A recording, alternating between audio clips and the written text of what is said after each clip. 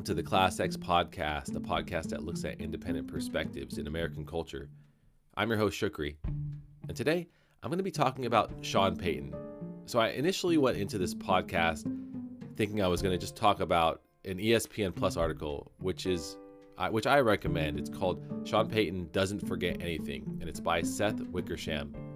I talk about that article, and then I also talk about another Sean Payton source, if you're fascinated by this subject, and that's a book called Payton and Breeze by Jeff Duncan.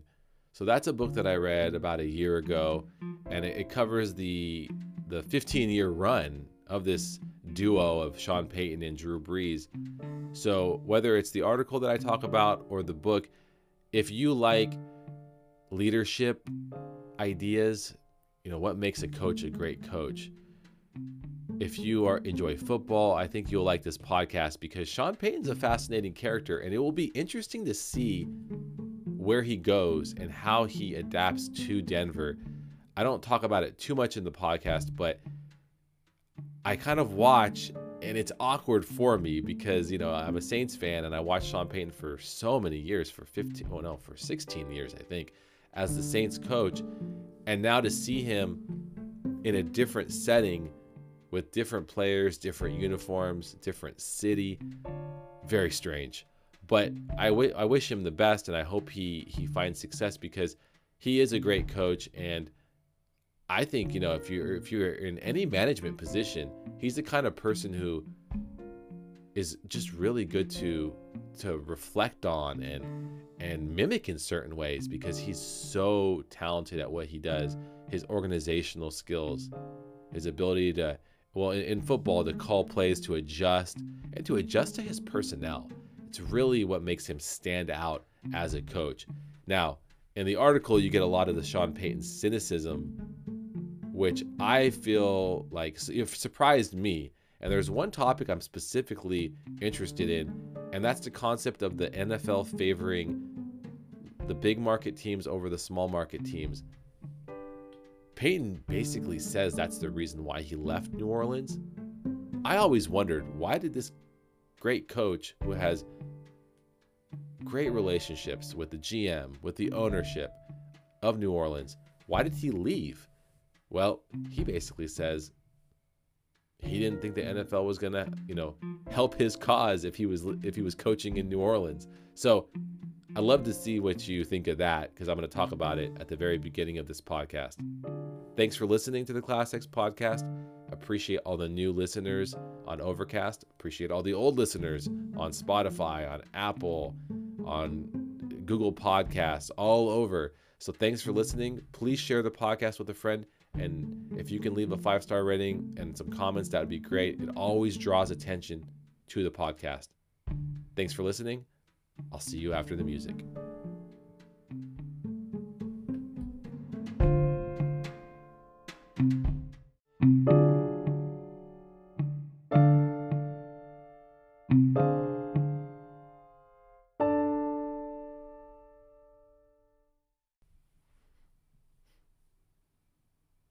Welcome to the Class X Podcast, a podcast that looks at independent perspectives in American culture. I'm your host, Shukri, and today I'm going to look at an article titled Sean Payton Doesn't Forget Anything, and it's an ESPN Plus article by Seth Wickersham. Great for many reasons: psychology, sports analysis, management, so many things, and that's one of the things I love about sports articles and just the topic of coaching in general.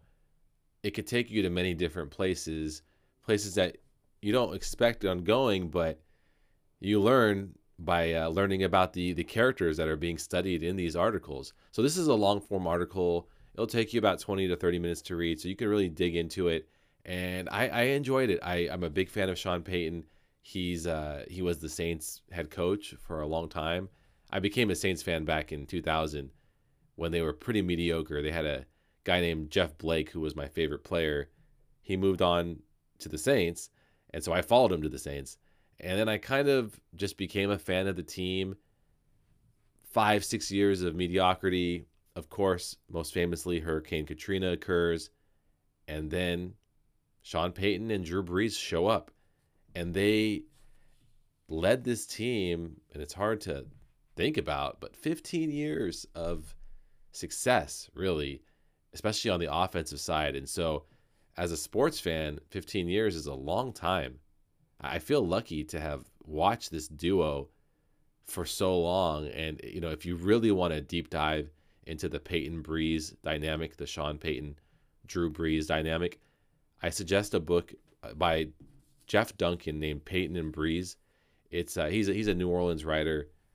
Really, really excellent read if you like football, if you like sports, if you just enjoy learning about why people are successful at what they do. The details of how hard they work, their daily routines, their weekly routines, it's really amazing to see, because you realize, these guys they don't just have the talent, which they do. They also have tremendous work ethic. So this article it's like a glimpse of that book. So if you're interested in any of the things that I'm saying, the article is good because it's an examination of Sean Payton. And the difference, though, is that this article is examining Payton in 2023. In a lot of ways, there's like an analysis of his psychological state. You get a little bit of his coaching style, a lot of what football means to him, but I would say just a lot of where he is at today. And you could see why he went back to football, because it means so much to him as a person. And just in general, it's a huge topic of, character study, looking at what it means to a person, why he left in the first place. Also, that comes up. And that's actually the first thing I'm going to be discussing, because it really stood out to me to see why he felt like he needed to leave New Orleans. I was a bit surprised by it, honestly, because why would a coach like Sean Payton in this small market of New Orleans, his best friend Mickey Loomis is the GM. He has a great relationship with the owner of the team. Again, the city reveres him. Why would he choose to leave? Now, this is what really fascinated me about the article. His choice was based on a feeling he has, and he has a strong feeling of this. He feels like this is a quote from the article, he feels like he was losing the jump balls, meaning he just didn't feel like the league cared if New Orleans won games. In fact, he felt as if it was kind of working against him that New Orleans was a small market team, and because of that, he wasn't getting the calls. These are the referees were not favoring him, in a sense. If you're not a sports fan, he's saying it was kind of rigged against him. I mean, this was surprising to read, because he follows that by saying that the Broncos, who, as the article notes, are owned by the wealthiest owners in the league, well, he feels like he'll get the calls in Denver. And I don't really know what to think, because the author definitely presents Payton as a very, at times, paranoid person. I would say he's cynical, and it's kind of obvious why if you understand his history in the NFL. He's had a lot of run-ins with the league office. But at the same time, there is an ugly reality in sports. The small market teams are not favored by the league. Most serious sports fans know this. It's unfortunate. I'm a fan of the Kings. I'm a fan of the A's. I'm a fan of the Saints. So I'm a small market fan through and through. So I've experienced this many times. Most famously, the Kings in 2002, but also the Saints a couple times in a row in the late 2010s, early 2020s. So what's surprising, though, is to hear a well-known coach openly state this. To me, that's what stood out in the article. Who would think, you might think some guy on a podcast would say this, or a writer, maybe even for ESPN, but not a coach like Sean Payton. So that really stood out to me. In some ways, puts an asterisk on the concept of a champion if the league openly favors the large market teams. Now, you could say, how open is this? It's a valid question. Well, one of the highest paid coaches in the league says it's that's the way it is. So I just find that really, really interesting. So this is, by the way, not just a football issue. This is also a basketball issue and a baseball issue. It's all sports in general. This is how it is. The large markets are favored over the small market teams. So just to hear him kind of phrase it like that he left New Orleans because of that in a lot of ways. And you got to read the article. If you read it, you might think, oh, he's not emphasizing it that much. I felt like he was. I sent this article to a friend and a little picture of the excerpt. His immediate response was, is this pro wrestling? And I could completely understand where he's coming from, because you don't expect that level of top-down management, top-down influence to be a part of football. You just don't. So Payton's cynicism about those who run the NFL are a clear theme in the article, and so are other aspects of his personality. And here's a quote, because this is why people deal with him still. I think this was from Mickey Loomis, the Saints GM. He says, he can be difficult, but he's 2 to 3 steps ahead of everyone.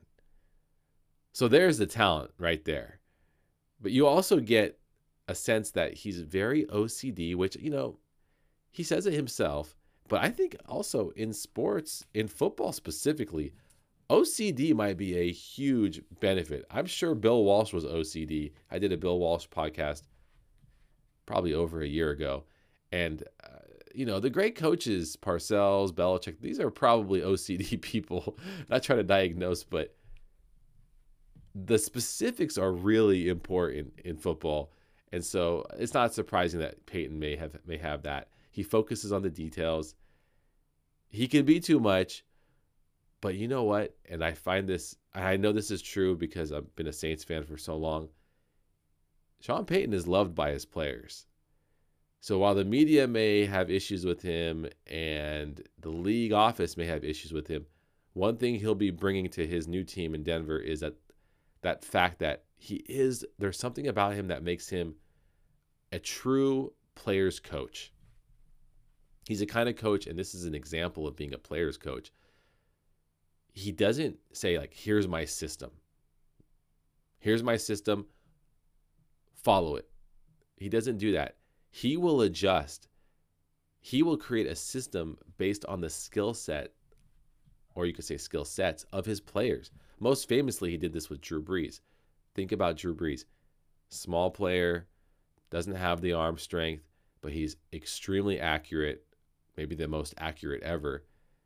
Great mind for the game. If you look at Sean Payton, he created a system to cater to all of Drew Brees, all of his skills.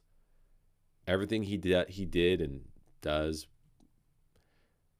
do as much now, but everything he did exceptionally, Sean Payton he catered to that. And he did this with other players too. Jimmy Graham, Darren Sproles, Pierre Thomas, Marcus Colston. I can go down the list. Reggie Bush, so many players. That's his skill, and I think it's something that I just respect a lot. I really believe that it's an essential quality in great coaches. I just love the approach. It's creative. It acknowledges every player's unique ability to contribute on the field, and just it creates a good vibe because the player feels like the coach really cares and acknowledges their skill set. It also kind of makes the players feel like they're not interchangeable parts. The players are essential in Payton's system, not just because, oh, this is a wide receiver, this is what he has to do, run this route. It's because of the skill set that they bring, that unique skill set that they have, that he acknowledges. I think Jimmy Graham is a great example. If you think about Jimmy Graham, he went to other places, Seattle, Green Bay, played with very good quarterbacks, great quarterbacks, Aaron Rodgers, Russell Wilson. Didn't do the same. Didn't achieve at the same levels. Wasn't the Pro Bowler he was with the Saints. I mean, Jimmy Graham was like all pro with the Saints. And so that speaks to the Sean Payton system and probably to Drew Brees as well. So can Payton excel in Denver? That's the big question that I'm sure everyone wants to know. They lost their first game. I still think they're going to do well. I don't think you can judge everything by the first game. He's a great coach. He's been at the top of his profession for so long. But I do believe that coaches have a prime. So I don't want to be like wishy-washy on this, but I think we could say he's going to do well. Denver will be better for sure. But I do think that Sean Payton's past his prime. Coaches are just like athletes. When I see Sean Payton now on the sidelines, I think, wow, he's like close to 60 now. So he's definitely probably lost a step when it comes to the coaching game. I feel that way. There's something about seeing him, and I just really do believe that coaching is a lot like most professions. People have a prime, and it's probably typically in your 40s, early 50s, and then there's a decline. It doesn't mean you don't improve on other aspects. People still can be very productive, but in most professions there is a prime. But again, people can still be excellent at the profession. So maybe Sean Payton will prove that to be the true. I think typically in football, even with Bill Belichick, you're seeing that there is a prime there. You see it with all the greats. It's just how it is typically.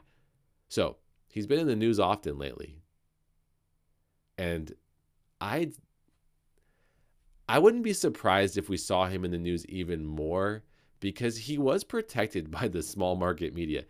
New Orleans loves Sean Payton, so the media is going to be very friendly to him, and I think that that's something that the small market coach doesn't always appreciate until they leave. So let's see what Denver does with Sean Payton's personality, because I think it might be a little bit shocking because we've already heard a few stories about his personality and, the things he said about the Jets coach.